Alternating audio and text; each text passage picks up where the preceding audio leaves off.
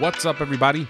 It's the Welcome to the Show podcast, brought to you by Audible. Go to audibletrial.com/welcome to the show to get a free audiobook download and a 30-day free trial. That's audibletrial.com/welcome to the show. And for other exclusive deals just for our listeners, visit WTTSpod.com/save. That's WTTSpod.com/save. There you'll find exclusive deals just for our listeners, like 10% off of KD Custom Kicks. You'll get 10% off of Top Velocity and more. So make sure you check it out. That's WTTSpod.com/save. In today's special bonus podcast, we interview Joe Petruccio. You can follow him on Instagram at Joey_paints. And make sure to visit his website, joeypaints.com. Joe Petruccio was most definitely one of the most interesting interviews that I have conducted on this podcast. He is different in the sense that he's not exclusively just baseball. He's not a player. He's not a coach. He's an artist. And he reminds me of someone that I used to follow closely as a kid because, you know, in this day and age, you could turn on your computer, go to ESPN and check out a score or whatever. Bill Gallo used to draw art on, on the back pages of the New York Daily News, and it was mainly sports art. And as a Yankees fan, he drew a lot of Yankee stuff. That's what always drew me to him, although I'm sure that he drew a lot about the Mets and stuff. For me, I remember his New York Yankees art. And what's interesting is that Bill Gallo was actually somewhat of a mentor for Joe Petruccio. And Joe will talk more about that during the episode. What struck me most about Joe is that he grew up a Mets fan. He grew up a Jets fan. He grew up a Muhammad Ali fan. He grew up, a DC Comics fan. He considers himself a DC guy. His family, a DC family. And he exemplifies what can happen if you're passionate about something and you follow it through. What I mean by that is, what Joe is now, he's a fan artist for the Mets, highly recognizable for that. He's drawn for Joe Namath. He's drawn for Muhammad Ali. He's drawn for DC Comics. He's drawn for, anything that he's ever rooted for in his life. He's followed it through, and it's come true for him. And we talk a little bit about that as well. I don't want to take up too much of this introduction, giving the entire interview away, because I do want you to listen to it, and I want you to get to know Joe as I did. So without further ado, let's get to know Joe.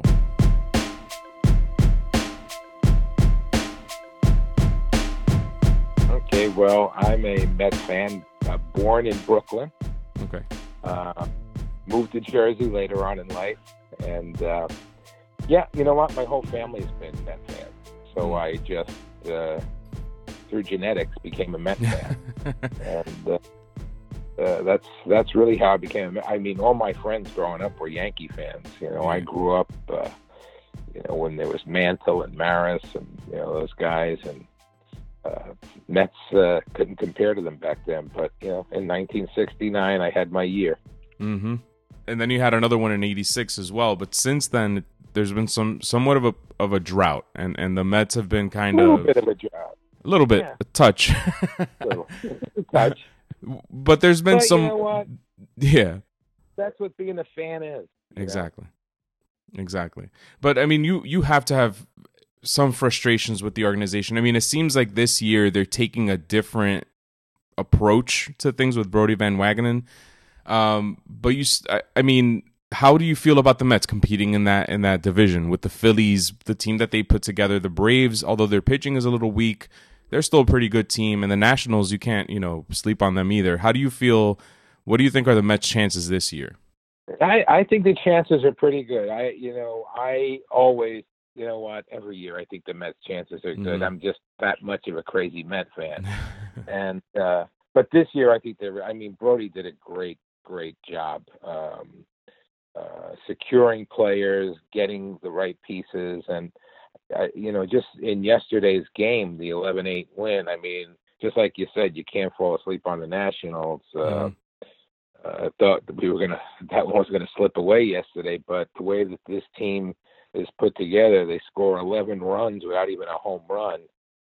That's saying a lot. I think that the youth that we have on the team gives it a little bit of something. I mean, if you look at other sports, college football, college basketball, I think just in sports in general, the salaries have been so inflated that some of the passion is gone from these guys. And I think when you look at it at the college level, you see that passion. At the rookie level in baseball, I think you see that passion. And I think that that's the passion that won the game yesterday. Yeah. I think it's that passion that becomes addictive to the other players and makes them feel that way again. I agree. I think that infusing a little bit of youth with veteran talent helps a team. As a Yankees fan, we were supposed to be in a rebuild in 2017, and we made it to a Game 7 of an ALCS, and that's due large in part to the young talent on that team, providing that energy. Like, it's not, I love Jeter. As a Yankees fan, this is going to sound sacrilegious, but Jeter, in many ways, I felt like was, after all those championships, toward the end of his career, was kind of sucking the life out of the team because he's kind of like this monotone, stoic, there's no energy coming out of him. And I feel like these guys coming up, and the same thing with the Mets, McNeil's, he's a good player. I mean, a 3-hit game and a 4-hit game to start the season already. You have Pete Alonso is the real deal. You got the Noah Syndergaards and the Jacob deGrom. They're not necessarily young talent, but they're still, they're only in their third, fourth, maybe fifth season with the team. I think that the Mets are sleepers in that organization, and in that division. And yeah, it's an exciting time to be a Met fan. I do have to question though some of the moves that the Mets make sometimes, and we'll move off the Mets in a little while and talk more about your painting and stuff. Okay. Some of the moves that the Mets make are head scratchers. Like last year, they bring in Jay Bruce to play outfield when there's a JD Martinez out there. You know what I mean? What are some other moves this year? I mean, I know that Manny Machado is a lot of money, and Bryce Harper, but I feel like those are two players that can change an organization, and I think they could have elevated the Mets to a new level. I always wonder, why don't the Mets ever go after that big guy? Instead they go with Yoenis Cespedes, who's a good player, but he's not necessarily Manny Machado or Bryce Harper, for example. I don't know if you have any thoughts on that. I don't. You know what? Even on Cespedes, I mean, I was happy as everybody else when they signed him, and but he hasn't really. Has not been healthy. I mean, he hasn't really put a full season of games. If you add all the games, it's hardly a season. Mm-hmm. His contract's almost up. Mm-hmm. I mean, me, if I were Cespedes, and I'm not, I'd play 1 year free. Just to make up for all the money I've taken while I'm sitting and healing. I would play 1 year free to show that, I have a passion for this game, and I commit myself to a team that committed themselves to me while I healed. Mm-hmm. I mean, that's I'm not asking people to play for nothing, but you want to see things like that. You want to see that kind of passion. I don't know, as far as the moves go that they made, I feel that, maybe they felt like Pete Alonso, is a Harper. Maybe they see that.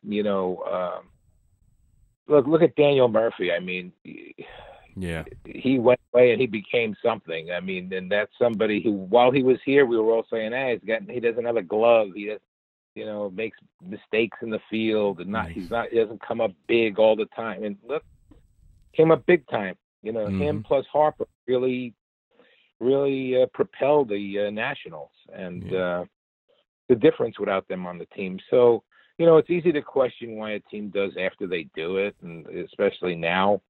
I could tell you 100 reasons why I don't think they should have done things and gotten people, but after these first two games, it looks like they did the right things. Yeah, you're right. And I'm glad you brought up Daniel Murphy, because I feel like his situation was almost like just really bad timing, because we interviewed this guy named Doug Latta. He's a hitting coach out of California. He worked with, I believe it was Marlon Byrd before he went to the Mets. It was after his, I think it was Marlon Byrd. Was it Marlon Byrd? I don't remember. It was a PED suspension. He had some time off. He went to work with this hitting coach in California named Doug Latta. And Doug Latta showed him this new approach to swinging, which we're seeing now, the launch angle revolution. And he went to the Mets and he put up a monster season. and took guys like Daniel Murphy and Justin Turner under his wing. And you saw what happened the season after that. Justin Turner goes to LA, turns into a monster. And Daniel Murphy goes to the Nationals, turns into a monster. And I don't want to give all the credit to Doug Latta, but it's a big reason why these guys, they're completely different hitters. And could you imagine had they stayed with the Mets and provided that kind of production? Oh my God. Yeah. It's just bad timing. It's just bad. Yeah, it's always bad timing for us. Yeah. It's always. Hopefully, this is our time this year. Yeah. So I feel really good about this season. I really do, and I feel really good the direction of the team. I really do. It's a different team, a whole different feeling. Yeah, I agree. It feels completely different, totally different. I think Brody Van Wagenen is it's almost like a lightning rod. Like he's kind of doing what the Mets didn't do in the past, and that's good to see. I was a little surprised with the Jacob deGrom signing. It seemed like Jacob it seemed like deGrom had kind of kicked himself in the mouth when he made that comment that he would limit his innings if he didn't get an extension. It almost gave the Mets an excuse, like we don't have to pay this guy. He's just gonna play. We'll just have to keep him on for 2 more years on the cheap. But in the end, they gave him the extension. Do you think that was the right move, or what's your take on that? On his extension, yes. or his opening his mouth? Well, both, yeah. No, extension. You know what? I think people say things in the heat of a moment to try to move things along, and who knows? Things are taken out of context all the time. So who knows about what? I mean, I don't blame him if he did want to try and save a little of what he's got, but I think they did the right thing. But you have to nail somebody like that. I mean, I tell people all the time, and this was even when Harvey was on the team. I said, you guys got your eyes on Harvey. This deGrom is the guy, and deGrom reminds me now of when I was a kid and I knew Seaver was pitching. There was a certain feeling when you saw Tom Seaver. It was a Seaver game. You knew exactly almost what the outcome would be. You could almost bet on it. I get that same feeling now, all these years later with deGrom. I feel like it's watching a Tom Seaver game again as a kid. He just has that kind of magic to him. He's just really he's a pro. He comes to the game every day to play.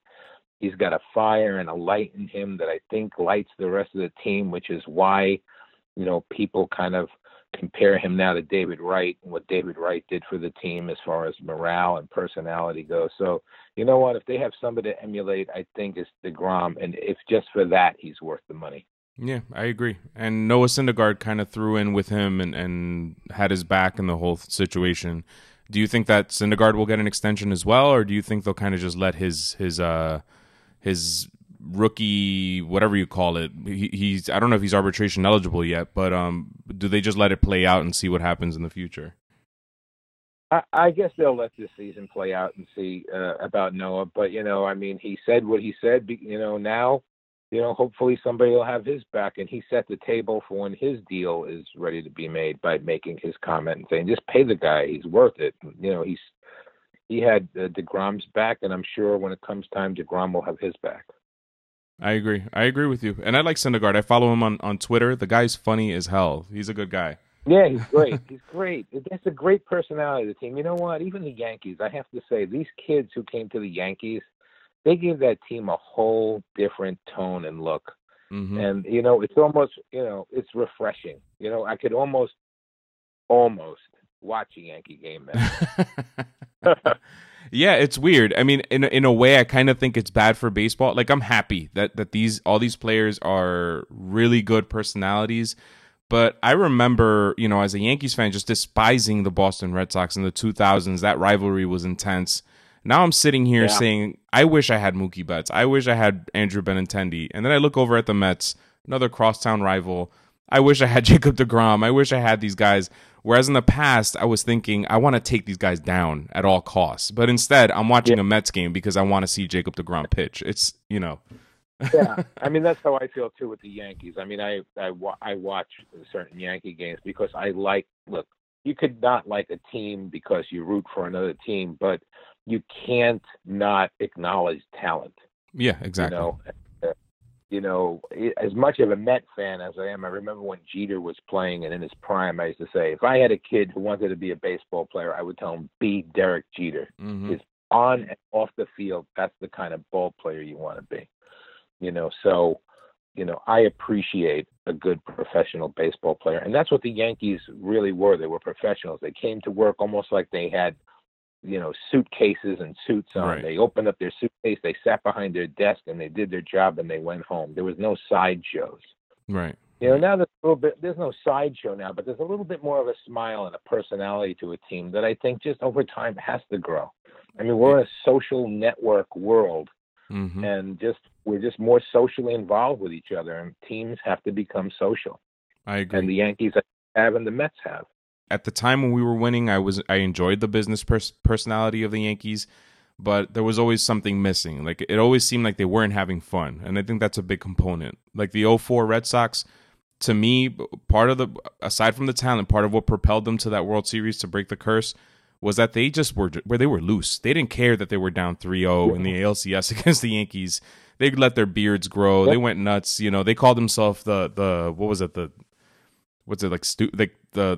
stupid morons. I don't even remember what they called them. They called themselves something that you wouldn't. Yeah. Mm-hmm. So I think that's a component missing. I agree. Absolutely. You got to be some kind of a little bit of a sideshow. I mean, you have to understand, you want to bring young people into the game. You want them to stay, connected to baseball. Mm-hmm. And, they have, when I was a kid, I had to make believe that I was Tom Seaver pitching or Tug McGraw pitching or, somebody playing and doing really well. Now you could sit in your living room and bedroom and play, on a video game and be whoever you want to be. And it's much more exciting to them than when we would go out and play in the street, stickball, or, go to a lot and play, hardball with each other. Right. So you got to keep the game interesting and relevant to people. And the only way to keep it exciting, now the only thing they have to do is make these games a little earlier so kids could watch them. Especially postseason games. They always start super late. And that the decision for them to start the season in Japan, which is all good, but Japan loves baseball. You didn't need to sell anything to Japan. And then you play the games at 5 a.m. in the East Coast, at 2:30 a.m. on the West Coast. Nobody knew what was happening. There's some things baseball has to fix, but I think the players are doing what they can, and they're keeping it interesting. And this is something we talk about a lot on the podcast, is baseball is losing in popularity. We're officially behind basketball, and we're like 2 points away from falling behind soccer, if you could believe it, according to Gallup. But there's good news. Yeah. The kids are playing more baseball now than they have in a long time. So there's a generation of kids growing up, and they love the game. So we have to kind of take advantage of that. Like you said, the social media aspect. Let these players go out there and be personalities, Let people share baseball content freely, like they do in the NBA and in the NFL somewhat. And let's get this, because this game is great. I love this game. I mean, I'm so excited about opening day. Like you said, there's a different feel in the air. There's something different going on, and it's exciting. Yeah, it really is. I mean, I've been following baseball for a long time, and the different kind of season. I'm really excited about the season all around, not just for the Mets, but for the baseball in general. I just love the game. Yep. I mean, there's anything like baseball. I mean, I agree. Baseball, like life, and I love it. I agree.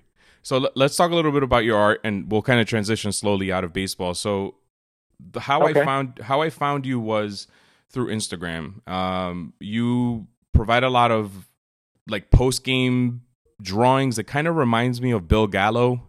I don't know if that's who you're emulating or if, but your stuff is a lot more modern, I would say. And I think it would be super appealing to kids. If we have a lot of kids listening to this podcast. If you follow Joe at Joey Paints, Joey_Paints on Instagram, you'll see what I'm talking about. So how did this start off with you? So I keep a lot of journals, actually regular hard copy paper journals, and in them I paint and I draw, I doodle, I do whatever I want to do. And once in a while I used to start a journal for the Mets and go, I am going to journal every game this season. Okay. And I would start journaling the games, every game, kind of like very close to what you see now online. Only there was a little small journal. It was like a pocket-sized journal. It was only like 3 by 4 inches big. I used to keep it in my back pocket. And by May, June, and the Mets weren't doing well, I would be like tired of like drawing pictures of losses all the time. So I was like, I would just stop doing it. And then one year I decided, I think it was at 2010, I decided, you know what? I'm not just going to journal this year. I'm going to post it. I'm going to start posting. This way, if people follow me and I stop doing a game, they might go, hey, where's that game? And it will inspire me to go and post and finish the year, because I would like to finish a year. Mm-hmm. So that's what I did. And every year since 2010, I've been, posting a full year of the journal. What I do is every game I'll do a drawing of. And if they win, it'll be in color. If they lose, it'll be in black and white. Mm. So I got that idea from The Wizard of Oz, how the first half of the movie is in black and white and the second half is in color. Yeah. So that's where I got my black and white and color from. As far as Bill Gallo goes, when I was a kid, I loved Bill Gallo's drawings. Bill Gallo and Bruce Stark at the Daily News were like the sports cartoonists for that paper. And my father got me to go up there one Saturday to meet Bill Gallo when I was about 13 years old. So I met Bill and became very good friends with him. As a matter of fact, he wrote my letter of recommendation for me to college. Wow. But then I kind of went off the path of illustration, and I went into advertising, and I never really did anything with the illustration again until I did it on my own back in 2003. I started starting to become more of an artist and an illustrator. But a funny thing about baseball and the Mets and my drawing, so when I did get out of college, I got a job at an advertising agency, and one of the accounts I wound up working on was the Mets. Mm. And one of the campaigns that I got to work on was the Magic is Back campaign for the Mets. Those are the Mazzilli years, things like that. Mm. But in 1983, I got to design a Met uniform, which was the racing stripe uniform that they won when they won what they wore when they won the 1986 World Series.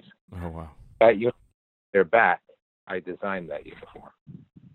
Wow! So that's like one of my great achievements. One of my greatest things as a Met fan, as an artist. I love that I was able to do that.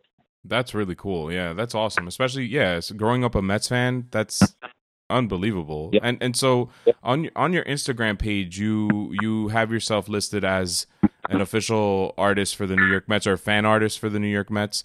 Are you recognized by the New York Mets? And do you ever provide like drawings for players or for the organization? Are you associated with the organization in any way?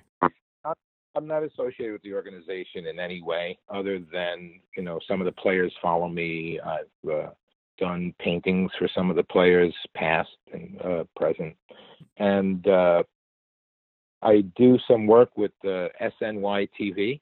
Mm-hmm. I did an open for a show for the season this year, which you could probably see online. It's you actually see my hand doing the paintings and writing in the quotes online for the season, of Brody's quotes and Syndergaard and Callaway, and so it's kind of cool.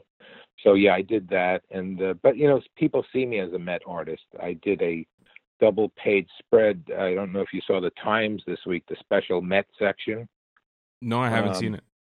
There was a double page in there I did of Ron Swoboda's catch in the 1969 World Series, and a couple of other drawings in there. So I did a nice painting of that for the Times. So in a roundabout way, I'm associated with the Mets, but I'm not associated with the Mets. I see what you're saying. Yeah. And a lot of your paintings it aren't just all Mets. If you scroll through Joe's Instagram page, you'll see some football paintings. You'll see even some Yankees, believe it or not. So is this your full-time job, or is there something else you do for a living? Or is this it basically? No, I'm also in advertising. I'm still in advertising. Okay. I still love that. So the painting is something that is a passion of mine that I do, and I'm able to do in, if you want to call it spare time, it's spare time. I love doing it, and it's really taken me to things and places. I feel so blessed with it. I mean, I've been able to work with people who were my idols as a young boy, and people I looked up to as a young boy. I did work with Muhammad Ali. I'm official artist for the Muhammad Ali estate, so I do a lot of work with Muhammad Ali. That's great. Joe Namath growing up. I did a few pieces with Joe Namath a few years ago. We did a few limited edition pieces with him. With Rocky, I was official artist for the anniversary of Rocky a few years ago. And I did about 7 pieces with Sylvester Stallone that we did signed together. And so it's really been an exciting time. And I love sports. I love music, rock and roll. I've worked with hard rock. I'm the official artist of the Elvis Presley estate, so I do a lot of work with Elvis. I'm a big Elvis fan. So, it's all my passions come together at the end of my paintbrush.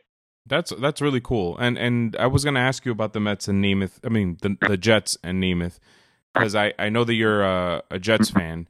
How did that happen? How did you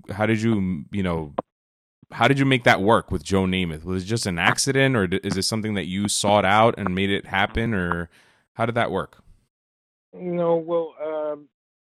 I think at the time, it was a few years ago, I think at the time my publisher, I gave them a list of people who I wanted to work with in my career. It was like, I want to work with Tom Seaver. I want to work with Sylvester Stallone. I want to work with Joe Namath. I want to work with Muhammad Ali.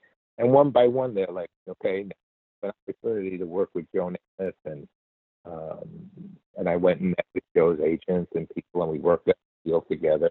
I just think when you put things out into the universe, I think that it was. I don't think it's a coincidence that the people who I've worked with are all the people who I loved growing up. That's awesome. It's Did you ever get a chance to meet Muhammad Ali while he was still alive? Yes, I did. Oh, yes, that's I did. How was that?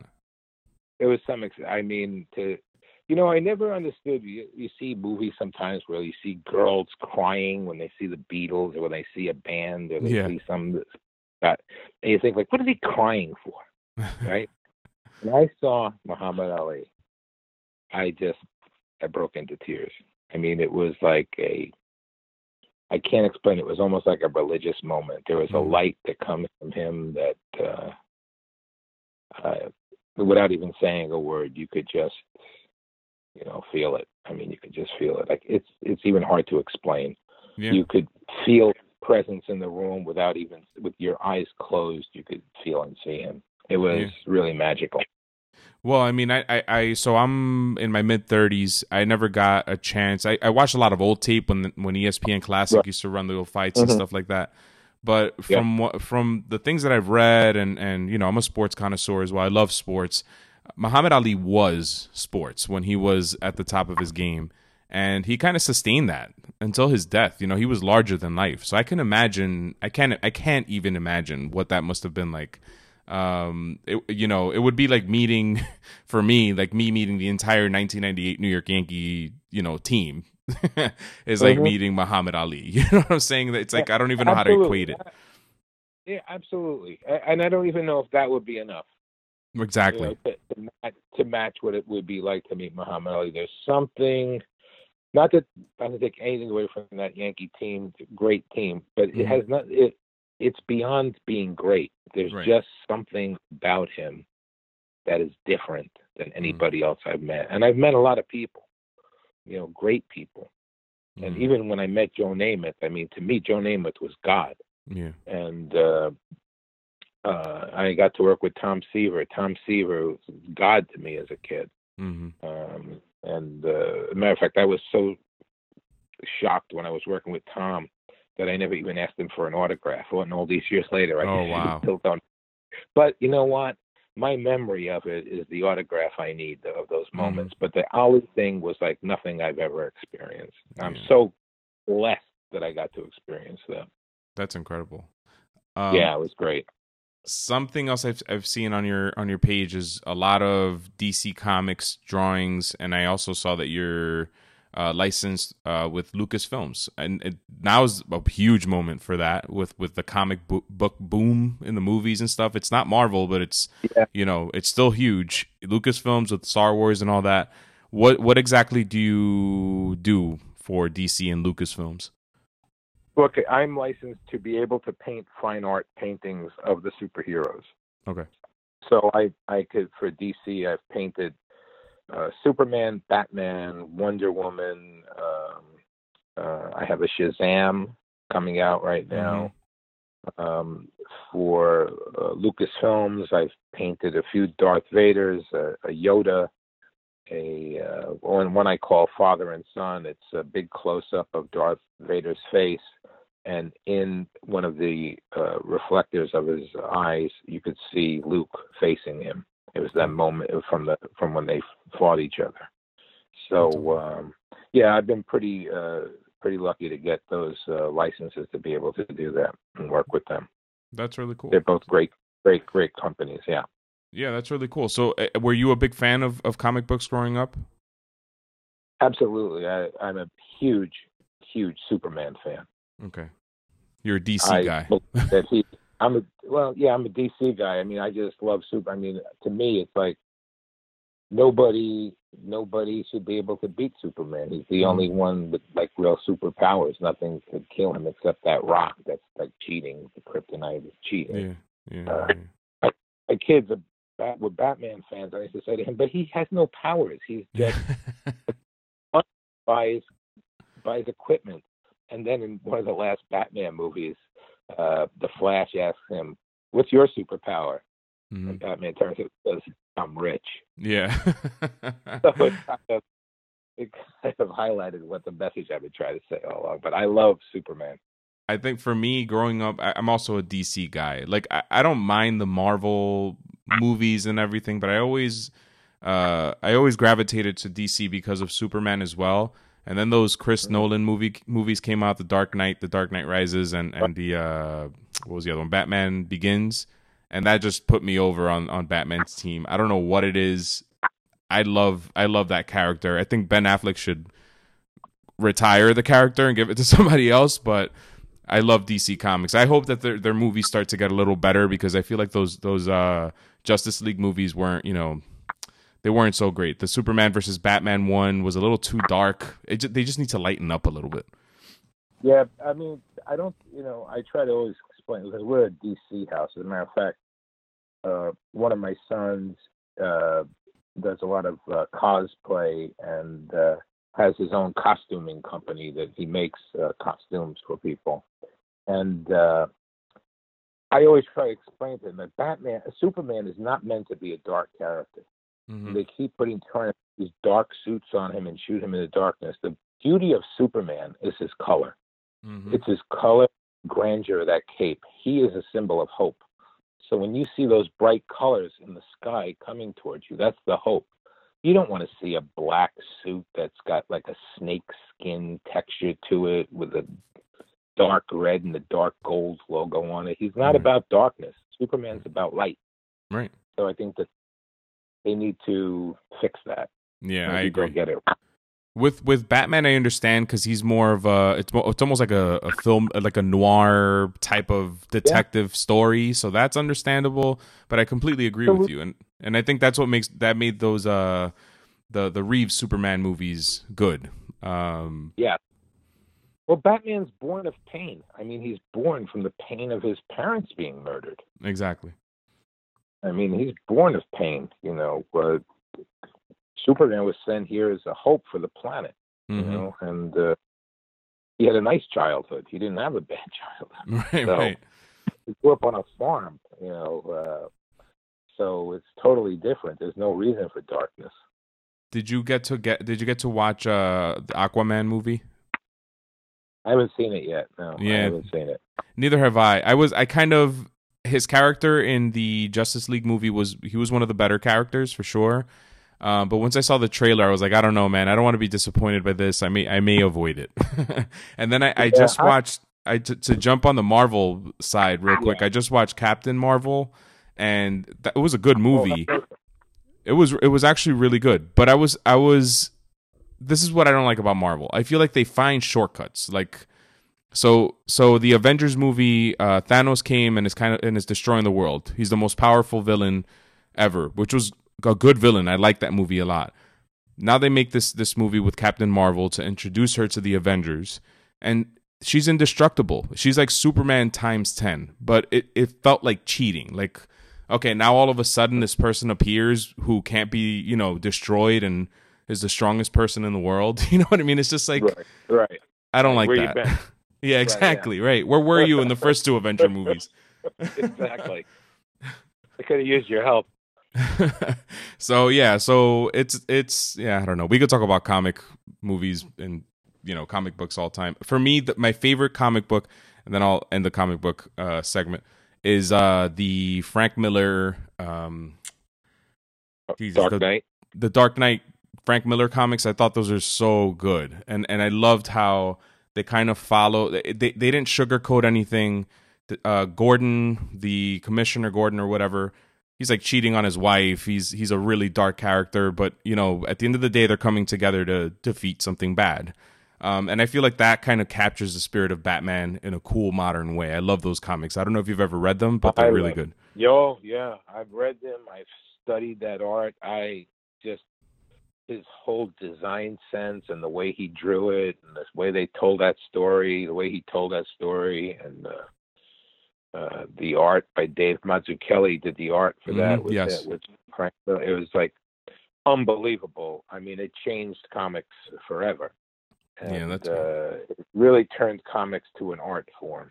Mm-hmm. And I think it was really a pivoting part in the history of comics, that book. It was a very, very important piece of culture.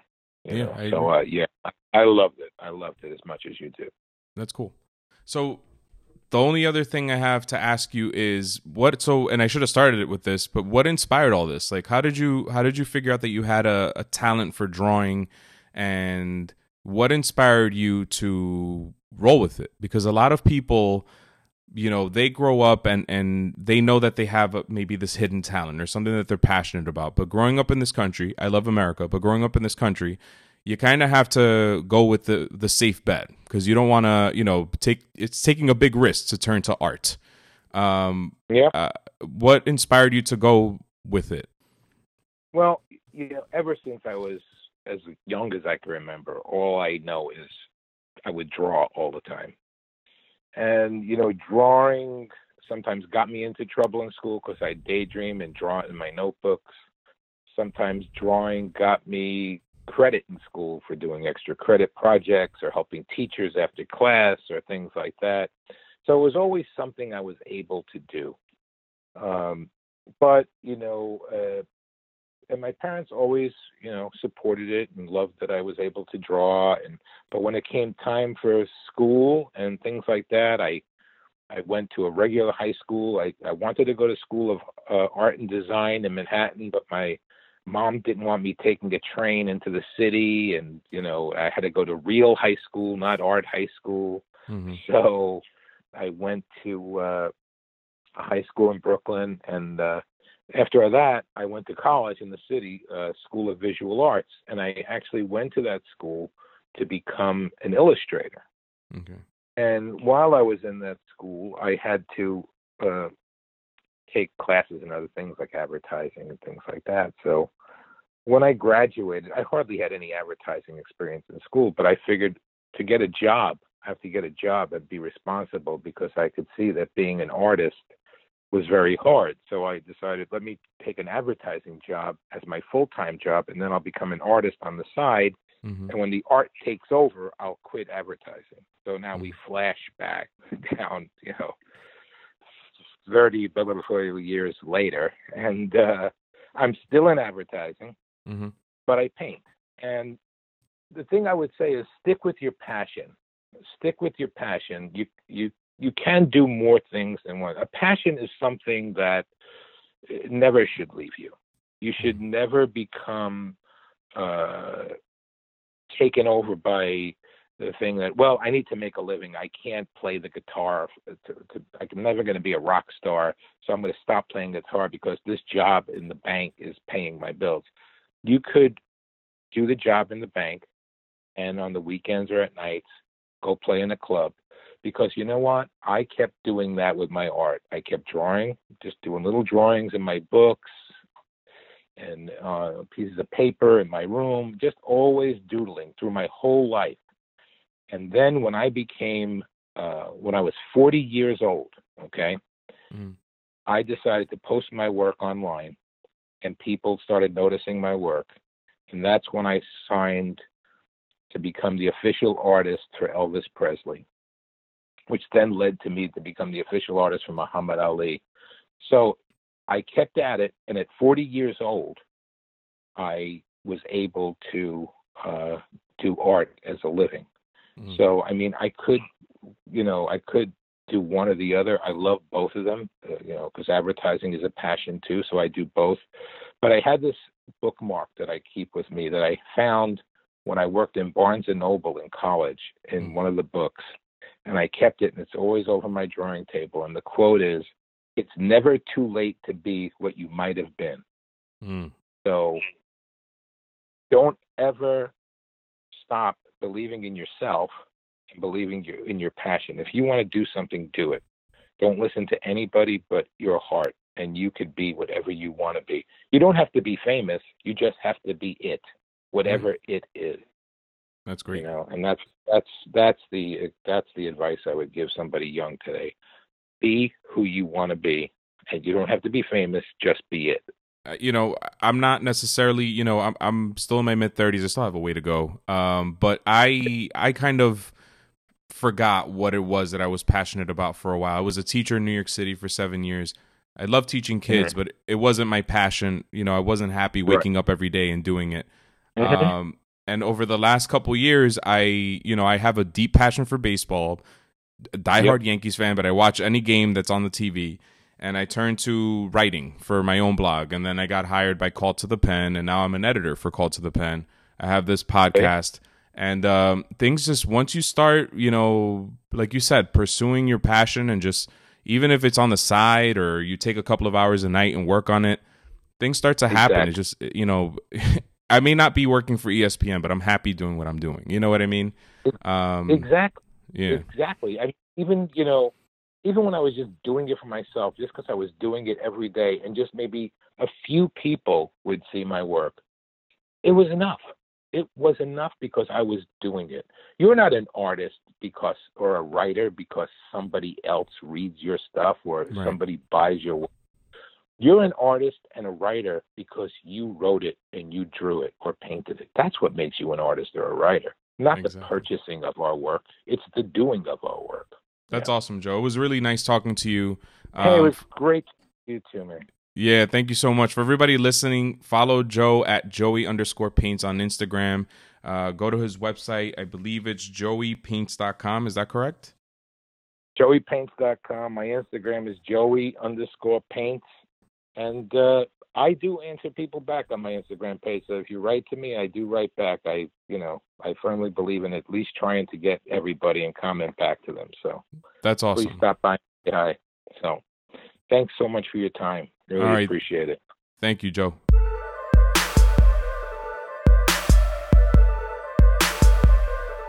That was Joe Petruccio. Again, make sure you follow him on Instagram at Joey_paints, and make sure to go to his website, joeypaints.com, so you can see exactly what we're talking about. This episode, as always, is brought to you by Audible. Go to audibletrial.com/welcome to the show. There you'll get a free audiobook download and a free 30-day free trial. If you don't like the book that you download, you can exchange it for a different book. They have anything is available. If you see it in Amazon's list or the New York Times bestseller, it's most certainly going to be available in audiobook form. So if you're a podcast listener, you will definitely love this. So I'll give you that link one more time. That's audibletrial.com/ welcome to the show. And as always, make sure you visit our store. I guess you can call it a store, but I call it more of a discount rack at WTTSpod.com/save. There you'll find exclusive deals to KD Custom Kicks, to Top Velocity. We provide you with links to all of the services that we use, like Audiogram, stuff like that, and you'll get some discounts through there as well. And yeah, that's pretty much it. So thanks for listening. I'm Manny Gomez. Peace.